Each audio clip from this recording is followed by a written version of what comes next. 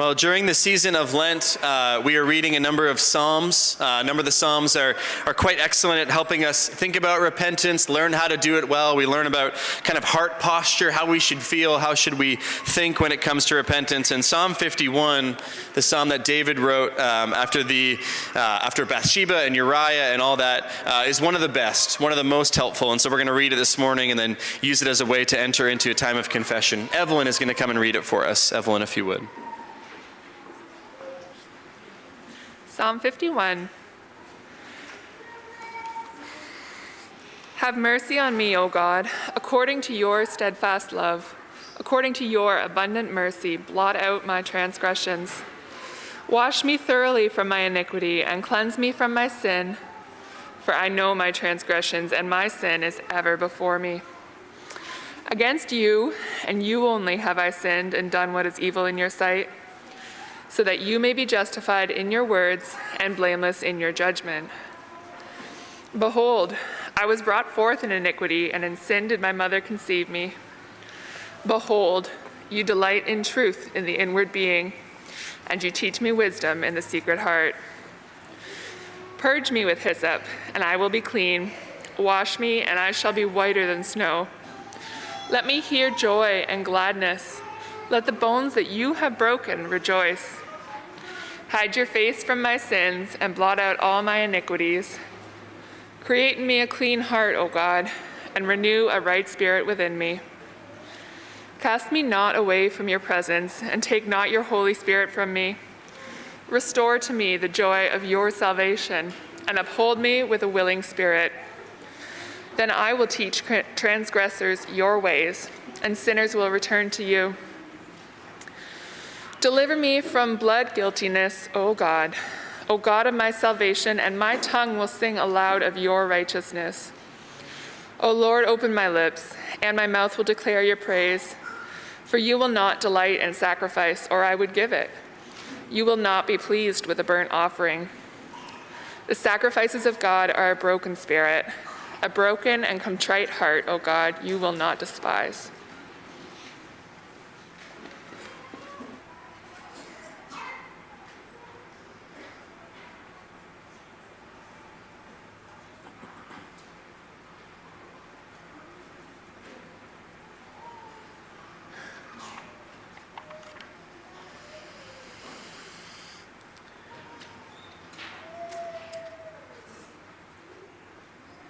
We are in a series in the book of 1 Samuel. Even though it's our anniversary, we're not departing from it. We're going to continue moving forward. And the theme of 1 Samuel is God is King. God is King. So even as these under-rulers come up and do various things, we really see God working. In today's passage, you'll see, even though King Saul is kind of leading the charge on this fight against the Ammonites, we really see God at work, God using him and stuff like that. So Randy is going to come and read that for us on the back middle panel of your bulletin, or just scroll down a little bit if you're using the digital one. Randy.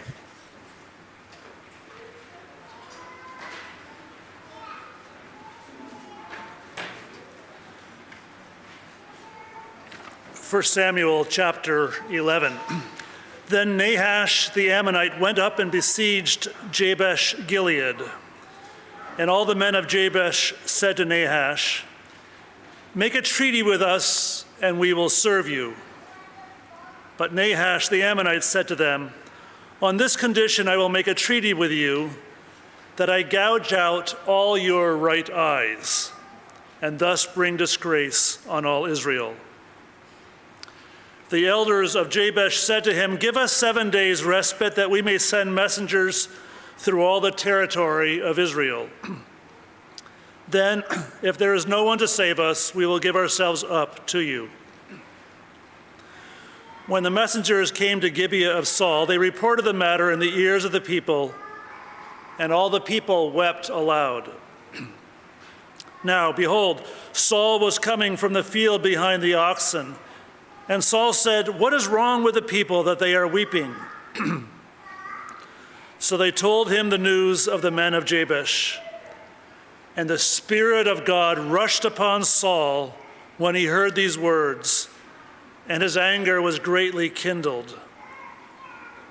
He took a yoke of oxen and cut them in pieces and sent them throughout all the territory of Israel by the hand of messengers, saying, "Whoever does not come out after Saul and Samuel, so shall it be done to his oxen." Then the dread of the Lord fell upon the people, and they came out as one man. When he mustered them at Bezek, the people of Israel were 300,000, and the men of Judah 30,000.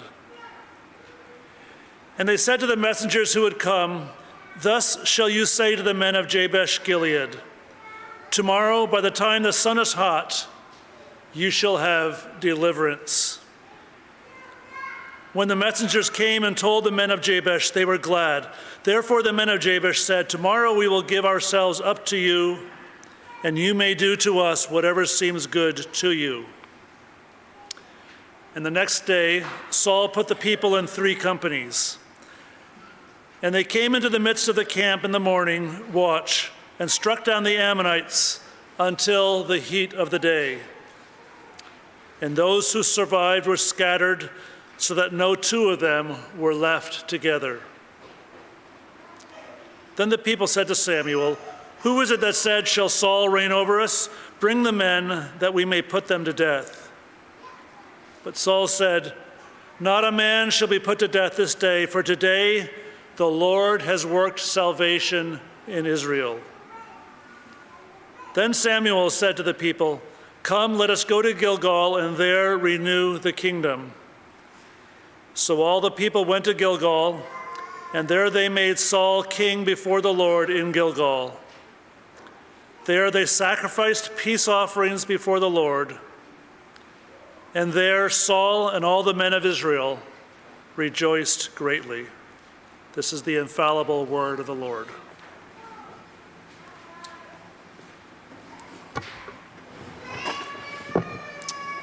All right, we're going to spend some time reflecting on this text together. From what or from whom do you feel like you need to be saved? If I were to sit on your couch this afternoon and ask you that question, what comes to mind? Is it some large, uncontrollable threat, climate change, nuclear war, sudden catastrophe? Or is it a person that comes to mind, a person you feel like you need to be rescued from, a bullying boss or a family member who's very difficult? Or perhaps it's a situation that comes to mind. Maybe it's a dead-end job, debts that are out of control, doors of opportunity that have been slammed in your face. There's an important word that occurs 3 times in today's passage. It's the word save or salvation. In Hebrew, they come from the same root. It's there in verse 3 when the people of Jabesh are looking for salvation. It's there in verse 9 when Saul, empowered by the Spirit of God, promises salvation. And it's there in verse 13 when the people of God rejoice in God working out his salvation. In each phase of this passage, salvation is at the center. And thus the big theme that we're working with today is this one: God saves. Now, that sounds like a tired Christian cliche. Like, well, Jesus saves. Okay, well, what does that mean? It's going to be important for us, because those words are so familiar to many of us, it's going to be important to kind of pick up this phrase and like a rare jewel, shine some light on it, examine it from a couple different angles to figure out what it means. It's not just a billboard phrase. What does it mean that God saves? From whom or from what does he save? By what means does he save? How should we respond to his saving work? And et cetera, and et cetera. I think this lens of Saul and the Israelites fighting with Nahash and the Ammonites, it's just an excellent lens through which to view the salvation of God. Because here's the thing about these Old Testament stories. Maybe you're wondering, why are we reading these anyways? They show in miniature what is often universally true. There are little lessons, little principles found all throughout these stories that tell us, that show us how God works in the world at large. But there are kind of 3 stages to the story. Stage number 1, the people are looking for salvation. We'll do that first. Stage number 2, salvation is provided. And stage 3, response to salvation. Now, the story opens with a whole bunch of names and a whole bunch of places that for most of us don't mean anything at all. You're like, what is a Jabesh? What is a Gibeah? Who is this Nahash person? I want to do just a little bit of storytelling, a little bit of history, because I think it'll set the stage, the table for what's going on. If you go all the way back to the Exodus, when Israel's on their way to the promised land to Canaan, they go near the land of Ammon. And the book of Deuteronomy records this event where Israel sends out messengers to the Ammonites, and they were saying, we want to buy some food, we want to buy some water, we kind of want safe passage through your land. And the Ammonites are like, no, you can't come through our land, you can't do anything, and we're not going to sell you anything. The relationship between the two peoples, it didn't start well. Now, if you picture Israel as like a rough rectangle, the land of Ammon is to the east and a little bit north of Israel. So the upper right, if you're like, I don't know what an east is, it's the upper right of Israel if you can picture it on a map in your mind. And importantly, when Israel invades the land, 3 tribes get a share of land east of the Jordan. So they're just south of Ammonite, just below Ammonite territory. The rest of the tribes are over here between the Jordan and the Mediterranean, the very typical land of Israel that you think of. The tribes that live east of the Jordan have regular skirmishes with the other tribes that live around this area, including the Ammonites. When Israel has no king, for many years when they had no king, there wasn't like a professional army that marched around fighting battles whenever there was someone to fight. Each tribe basically fought its own enemies. Oh, you're next to these guys? Okay, you fight those guys. And according to some Jewish historical sources, not in the Bible, but sort of extra biblical, this guy Nahash, he's been causing a lot of trouble for quite a bit of time before this incident with Jabesh Gilead comes up. Nahash has been raiding Israelite towns and villages, outlying areas, plundering, killing, being a bad dude all around. And his signature move, threatened in this story, is to gouge out the right eyes of the men. Now, why would he do that? Well, a couple reasons. The shields of this time, this is a little fun military fact, shields of this time were kind of interlocking, and when soldiers would go and fight, they'd kind of stand in these rows and shoulder to shoulder, and their left eye was usually behind the shield, and their right eye sort of, peeked out and could kind of see, how the enemy was advancing. And so if you gouge out the right eye, it makes fighting in these shield walls kind of tricky. In addition, some other scholars think, well, if you're an archer, you need 2 eyes for depth perception. And so to be a good archer, you only having one eye, is a severe disadvantage on kind of all these different fronts. So basically, Nahash is an evil villain, because by gouging out their right eye, he renders them useless as soldiers, but still useful as slaves and as laborers. And so that's what he's doing. He's going around creating this whole class of slaves and laborers. It gives you a sense why the men of Jabesh are afraid of him. A couple more things. Nahash, ravaging villages. He eventually picks a fight with this place called Jabesh Gilead. This is not a little village. This is a larger fortified town, probably a few thousand people. Archaeology says they probably had a wall of some kind. And so he's besieging. That's like a word for surrounding, cutting off the supplies from this town. But they quickly cave in. And then they ask for a week to see if they can find some help. Now, Jabesh Gilead, the besieged town, has a unique relationship with Gibeah, with Benjamin, where Saul lived, where he was from. During the last story in the book of Judges, everyone in Israel, 11 tribes, go to fight with Benjamin for reasons that are too long to explain here, but against Gibeah, one of the chief cities of Benjamin, and everyone goes to fight Benjamin except the men of Jabesh Gilead. Now, Benjamin's almost completely wiped out in this battle, but there are some Benjamites left, but there's almost no Benjamite women left. And so right at the end of Judges, there's this interesting story where they go to Jabesh Gilead because they hadn't fought against the Benjamites, and they get a bunch of women, 400 women from Jabesh Gilead, and they become wives to the Benjamite. They basically rebuild and repopulate the tribe of Benjamin from Jabesh Gilead. And now this is the town that's under attack. So you can kind of imagine, when these women here, our former city, our former area is being threatened, they are extremely motivated to get their husbands and their sons or their fathers or whatever to go and fight. Now, I know it's a lot of historical stuff, but I think that helps you understand this is what's going on in Israel. There's all these relationships and history. Now, I want to zero in on a couple of details. So he threatens the town, he tells them he's going to gouge out their right eyes, and if you look at the end of verse 2, he states his motivation. Why is Nahash such an evil villain? He says he wants to bring disgrace on Israel. He's doing it for his own evil enjoyment. He enjoys making people squirm and fear him. He enjoys that they look bad. He enjoys their powerlessness. The point is to make Israel disgraced. And that's why he lets them send out messengers. Maybe you read this story and we're like, why is he letting them ask for help? Kind of seems like a foolish idea. He thinks no one's going to come and it's going to add to their humiliation. He's like, I'm going to ransack this town. I'm going to maim all these men and no one can stop me. Nahash thinks there's no hope. He's arrogant and he's an enemy of God's people. So Jabesh Gilead, in maybe some faint hope, they send out their messengers. And what do they go around asking for? Verse 3, they are looking for someone to save them. They're looking for someone to save them. Now, if you were here last week, when God called Saul to be king, do you remember the reason that Samuel gave on behalf of God? Samuel tells Saul, this is in chapter 10, verse 1, Saul, you shall reign over the people of the Lord, and you shall save them from the hand of their surrounding enemies. Well, the people of Jabesh Gilead, what they want and what Saul was explicitly called to do, they're the same thing. But let's not get ahead of ourselves. The people want salvation. They're faced with these arrogant, gloating, evil enemies. Disgrace is at hand. Now, perhaps you don't feel like there's an obvious Nahash in your life. There's no one standing over you, threatening you, laughing at your anguish. Perhaps you're wondering, is there any parallel between these ancient Israelites in this brutal time and us?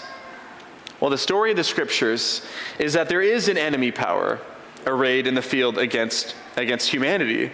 See, some of us do have human enemies that are trying to harm us, but we always, and all of us, have a spiritual enemy opposing us. See, in the world, it's not just a struggle to do right and to be right as humans, but that Satan and the evil forces of darkness are also arrayed at war with humanity. And they're intent, just like this guy Nahash, on ruin and disgrace. Another way to think about it is that sin is a verb. That's often how we talk about it. Sin is something we do. Sin is something that's done to us. It's verb. But you can also think, the scriptures also describe sin and Satan as a dominion or as a power that must be defeated. So I would just remind you this morning, there is evil in the world. There is something outside of just the evil that exists within humanity. There are enemies within the world that do not yield to education or to reasons or to good intentions. This evil has like a life of its own. And though evil and sin, though Satan may not feel like a threat, just like a marauding warlord, it's actually far more serious. It's far more serious than Nahash, and here's how we know. There's an interesting parallel. In this story, Nahash threatens them with what? The loss of an eye and slavery. And the people are like, oh man, they're in despair. They don't know what to do. When Jesus comes along thousands of years later and teaches about sin, do you remember what he says? He says, if your right eye causes you to sin, you should gouge it out. Jesus said it's better to enter life with only one eye than to have two eyes and be full of sin. In other words, sin is more threatening, more dangerous, more harmful than the loss of an eye. It's better to give up an eye than to give into sin. That's what Jesus says. You should be glad to give it up in some ways to help you defeat sin. See, Nahash, just a man, a terrifying, an evil man, but just a man. And yet he symbolizes this threat of sin and evil in the life of humanity. I guess the biblical picture I'm trying to get you to see here is that all of humanity has to see itself in some ways as being in Jabesh Gilead. That's where you have to start. That's where we begin. You're under threat. You don't have any hope. You are being ridiculed. You face the certainty of destruction unless someone, somewhere, can come and save us. This is the default location of the human race in need of salvation. So that's them looking for salvation. Part 2, stage 2, salvation provided. So Jabesh Gilead, they send their messengers in every direction. They don't seem to be looking for the king. Do you notice that? They're just like, they're looking for someone. Can anyone come? But they send them across the Jordan to where all the other tribes live. It's unclear if the men in Jabesh Gilead even know that Saul has been crowned king. But they come to Gibeah, and everyone hears the news, and they weep. Remember, the women of Gibeah, they're probably, they grew up in Jabesh Gilead, or their mothers are from there, or whatever. These are their people. They're extremely upset. Meanwhile, Saul is not doing kingly things. He's out doing farmer things. He comes in with the cows. It's like, hey, what's going on? Why is everyone so sad? The messengers report the news to him. And then verse 6 is really essential. What happens first? If it were me, it'd be like, let's make some plans. We need a strategic response or whatever. That's not what happens first in this story. the Spirit of God rushes upon him. I think it's hard for us to understand how important this is and how distinct it will be from much of Saul's reign. I mean, imagine you get terrible news like this, and the first response is that the Spirit of God begins to work in your life. It's quite remarkable. And by the way, this is God fulfilling his promise. I read the verse already, but God promised to raise up Saul to defeat the enemies of the people of God. This is now the Spirit of God is doing this work. But interestingly, what happens when the Spirit of God rushes on Saul? He gets extremely angry. He gets extremely angry. Now let's talk about that for a moment. There's a thread of Christian teaching that says all anger is wrong. And to be fair, in their defense, anger is dangerous, it's volatile, it's hard to control, and it's misused most of the time. Maybe more than any other emotion, it's misused. In general, anger is to be avoided. The scriptures are clear about it. The Proverbs especially warn extensively about anger, how dangerous it is. But fundamentally, anger is a moral emotion. Anger just says, this is wrong. Something is wrong. Now that may be because your toddler has woken you up in the middle of the night. This is wrong. It may be because another driver cut you off. They are driving wrongly and they need to be punished or whatever. And it may be because a Middle Eastern warlord is, gonna kill a bunch of people. Anger says this is wrong, and it's supplying energy to make things right. And therefore, if we take that as a definition, therefore there are good things to be angry about. Now, we need to probably do a longer thing about anger at some point, but for now, I just want to point out the rushing of the Spirit of God upon Saul is very tightly connected to his anger, suggesting, at least, if not implying, that this is a righteous indignation about what Nahash is doing. He is rightly mad at this evil. It's the appropriate response. His anger is directed to the correct ends. Now, just as a defense for my little anger thesis here, you know that Jesus gets angry sometimes. Now, not often, as far as we have records of, but he gets angry at death when Lazarus dies. He gets angry at people who misuse the temple for commerce instead of for prayer. He gets angry at religious authorities who misuse the law. He's just sort of angry at times at the destruction sin causes. And Jesus' anger is directed towards these same things, rectification, towards making wrong things right. Now, ultimately, Jesus doesn't use the sword, but he uses his own death. But Saul does show us this is a righteous king responding to evil. And so Saul sends an old-fashioned summons. He cuts up, I don't know if it's like the oxen he has right there, but he cuts up a pair of oxen and he mails pieces of cow through the land with messengers. And messengers are just carrying like a leg of cow or whatever. And everyone they come across, they just say, if you don't come and fight with Saul, then we're going to come and do this to your oxen. It's like, this is king stuff. Like, when you wanted a king, these are things kings do. It's bold, it's authoritative, and it's kind of threatening. Like, he's like, something's going to go bad for you if you don't respond to this summons to come and fight. But the text, again, tips us off that Saul is doing well. The end of verse 7, what happens? The dread of the Lord fell upon the people. Not the dread of Saul, not the dread of Nahash, not the worry that, oh, my oxen are going to get chopped up. It's the fear of the Lord that falls on the people. And all of Israel turns out as one man, just a mass of people and hundreds of thousands. Everyone shows up to fight. And Saul sends the messengers back to Jabesh, verse 9. He says, tell them salvation is on the way before the sun gets hot, late morning, midday. And the Jabesh Gileadites, of course, are happy. They trick Nahash and they say, oh yes, we're going to surrender tomorrow, come back or whatever. Presumably to make him happy and relax. Maybe he drinks too much that night, or whatever. But in verse 11, Saul divides his force into 3 parts. They attack in the middle of the night. The first watch is between 2 and 6 a.m., so not like the morning, but like middle of the night. And they kill the Ammonites until about noon. It's a long battle. That's multiple hours of fighting. Huge slaughter. Now here's an important question.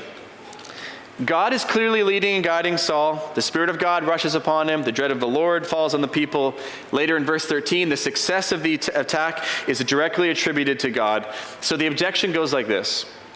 Why does God tell his people to kill others? Even if they're being threatened, okay? Even if they're being threatened, does this sort of merciless attack, is it at odds with how we normally think about God and Jesus? What about all that turn the other cheek stuff? What about all the thou shalt not murder stuff? A couple thoughts. First of all, murder is distinguished from killing while fighting wars in the scripture, mainly because of intent. Murder often, or very normally, has a sinful intent, whereas military fighting, the intent is normally protection or self-defense. In addition, in the law of God, capital punishment was prescribed for certain kinds of sins that Nahash and his army were certainly perpetrators of. In short, and we don't have a long time to do this, but God directs his people to war towards military action as a way of judging sin and of demonstrating the justice of God in sort of a brutal and unforgiving world. And also it kind of practically provides Israel a way of it continuing to exist. See, we might say, and I'm fine with saying this, peace is the ideal goal of God's people. Yet particularly Israel as a nation state was permitted to fight when they needed to protect themselves. We hardly ever see them waging sort of offensive wars, but we always see them defending themselves. I think there are still good arguments to be made for Christians to be involved with just battles, just wars. But again, that's a longer point. The larger point here is that God saves. That's the pattern we're looking for. God saves his people. God raises up a king who in turn raises up an army and goes and defeats these Ammonites. This is what God does. God raises up saviors, small s, to deal with evil. Like when God sends Moses to deliver the people from Egypt, right? Or when he sends judges, when he sent all kinds of judges, Gideon and Samson to deliver his people. And now God is sending kings to save his people. A pattern is being laid down, friends. Our appetite is being whetted. We're being taught by repetition. This is what God does. So then when we get to the New Testament and we begin to think about the capital E evils of Satan and sin and death, we are trained to expect, if we've read the Old Testament carefully, we are trained to expect that God will provide a sufficient Savior. A Savior will be sent equal to the need of the moment. And in fact, the greatness of the Savior will eclipse the size of the threat. So then just think for a moment about how great of a Savior Jesus is. He saved from Satan and sin and all the dark powers, triumphing over them in victory. He paid for the weight of sin, dying for all the wrong we have done. He defeated death itself, buying everlasting life for those who love him. Such a great Savior, more than equal to the needs of the moment. But just for a second here, make it personal. Jesus is enough of a Savior for your deepest, darkest sin. There is no thought or deed that's too deep or too dark that he is not enough of a Savior for. And then he's enough of a Savior for the most debilitating or malicious or malevolent evil spirit that you can imagine. And he's enough of a Savior that when death takes you, as it will, when all the doctors and all the medicines give up hope, when the ravages of life take their toll on you, as it will at some point, he will meet you on the other side. He's enough of a Savior for all those things. Whatever you have faced, whatever you will face in this life, if you belong to Jesus, you can take to heart verse 9. You shall have salvation. Not because Saul's here. Saul did well, but not because he's here, because Jesus is here. Salvation's provided to Jabesh and offered to all humanity. But let's talk about part 3, the response to salvation. So as I said, Saul divides his force. They attack in the middle of the night. I wish they would have told us why 3. Was it the topography of the land? I want some more details. We're not told. But they fight till the next day, middle of the next day. A huge and awful and thorough battle. The Ammonites, the few who remain, aren't even in packs. It's just like one here and one there, totally scattered. And then Israel wonders, what should we do now? The first response is, look at Saul. Isn't he such a great king? Wow, he really did it. He rallied the people. He led a successful attack. The people are thrilled with their new king, Saul. And they're like, wait a second. Wasn't it just like a week or two ago, a short time ago, when people were grumbling about Saul being a king? When people didn't bring gifts to Saul, they openly questioned, is Saul the right guy? And they're like, maybe we should kill these guys. That's kind of a harsh response. But like, they grumbled and they were wrong and now we know and we're going to kill them. And Saul's like, let's not do that. No one else needs to die today. And Samuel, who's apparently hanging around, that we don't hear from him much in this story, he says, no, let's do something different. Let's not kill the malcontents. Let's go to Gilgal and renew the kingdom. Now, does that sound familiar? Does that ring any little bells in the back of your mind? Again, last week, after Saul was anointed in secret by Samuel, Samuel told Saul, go home, do whatever you want, but in a short time, meet me in Gilgal to make sacrifices and hear more instruction. And though Samuel is the one who speaks the words here, it's clear Saul goes along with it. He leads the people to follow it. Samuel, Saul, and all the people, they go to this place, Gilgal. Saul is sort of re-announced as king. Sacrifices are made. The people have a big party and rejoice. This is, by the way, the high point of Saul's reign. This is the top. This is the mountaintop. He works with the Spirit of God. He wins a tremendous victory. And now he leads the people deeper into trusting and relying on God. Saul, he's on the right track. So this pattern, there's a need for salvation, there's a provision of salvation, and then there's a renewal of the kingdom. Jabesh Gilead needs saving. God saves him by the hand of Saul. The people renew their commitment to Saul, but more importantly to Yahweh. What should happen in our hearts when God saves us? It should result in a deeper, more serious commitment to Jesus and his kingdom. Every time God comes through, every time he answers prayer, every time he rescues, every time you simply remember everything you've been saved from in your past, the response of the heart is to renew your commitment to the kingdom of God. When God comes through in your life, you don't need to find a place called Gilgal. You just need to reorient your heart toward the kingdom. Sometimes we forget this step. Whether it's coming to Jesus for the first time, whether it's been a long time since we first believed, sometimes we forget that joining with Jesus, following Jesus, means life in a different kingdom. New habits, new ways of living, new ways of being. Sometimes we're just happy with salvation and then kind of move on with our day. The example of Israel should be instructive on this point. They pause life. They don't just go home. They go down to Gilgal. They make peace sacrifices and they rejoice together. Now, today is our 8th birthday as a church. And in the beginning of our church, for those of you here, you'll remember this, I've talked about this on occasion. I tended to neglect anniversaries and milestones. It felt weird to me. It felt a little too self-congratulatory. Who cares that a church is turning 3? That's not that impressive or whatever. That's kind of how I felt early on. Now, some older, wiser people set me straight and, told me to stop that, told me to knock it off. Because what we celebrate on a church anniversary, it's not me. We're not celebrating that our church was wiser or better or had a cooler logo than anyone else or anything like that. What we celebrate on a church anniversary is the salvation of God. That the same God who delivered his people from Nahash, east of the Jordan in this random town, he's still at work today. He's still saving. He's still gathering his people. He's still leading his people to get together and to make sacrifices to them. And indeed, God loves it when his people get together and rejoice in what he's done. That last verse, the people rejoiced greatly. They went all out. They had food and drink and celebration because God had been so good to them. He'd so clearly rescued them. And that's what we're going to do today after the service. As we eat and as we drink and as we sit together, we publicly are announcing to ourselves mostly that God has done something in Ottawa. He has acted here. It's a tribute to him. And not just here, but indeed, this is who God is everywhere. He is a God who brings salvation. He is a God who saves. So to all who can hear, let me invite you again. Let me re-invite you to his kingdom, to embrace his salvation. Let's pray together. Good Lord, we thank you. And we are grateful that you are a God who saves.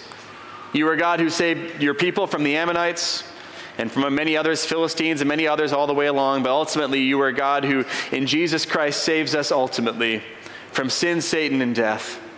Help us to remember that. Help us to rejoice in that. And help us to rejoice today as a church for the little saving graces present in all of our lives gathered here today. We are grateful and we do rejoice. And in Christ's name we pray these things. Amen.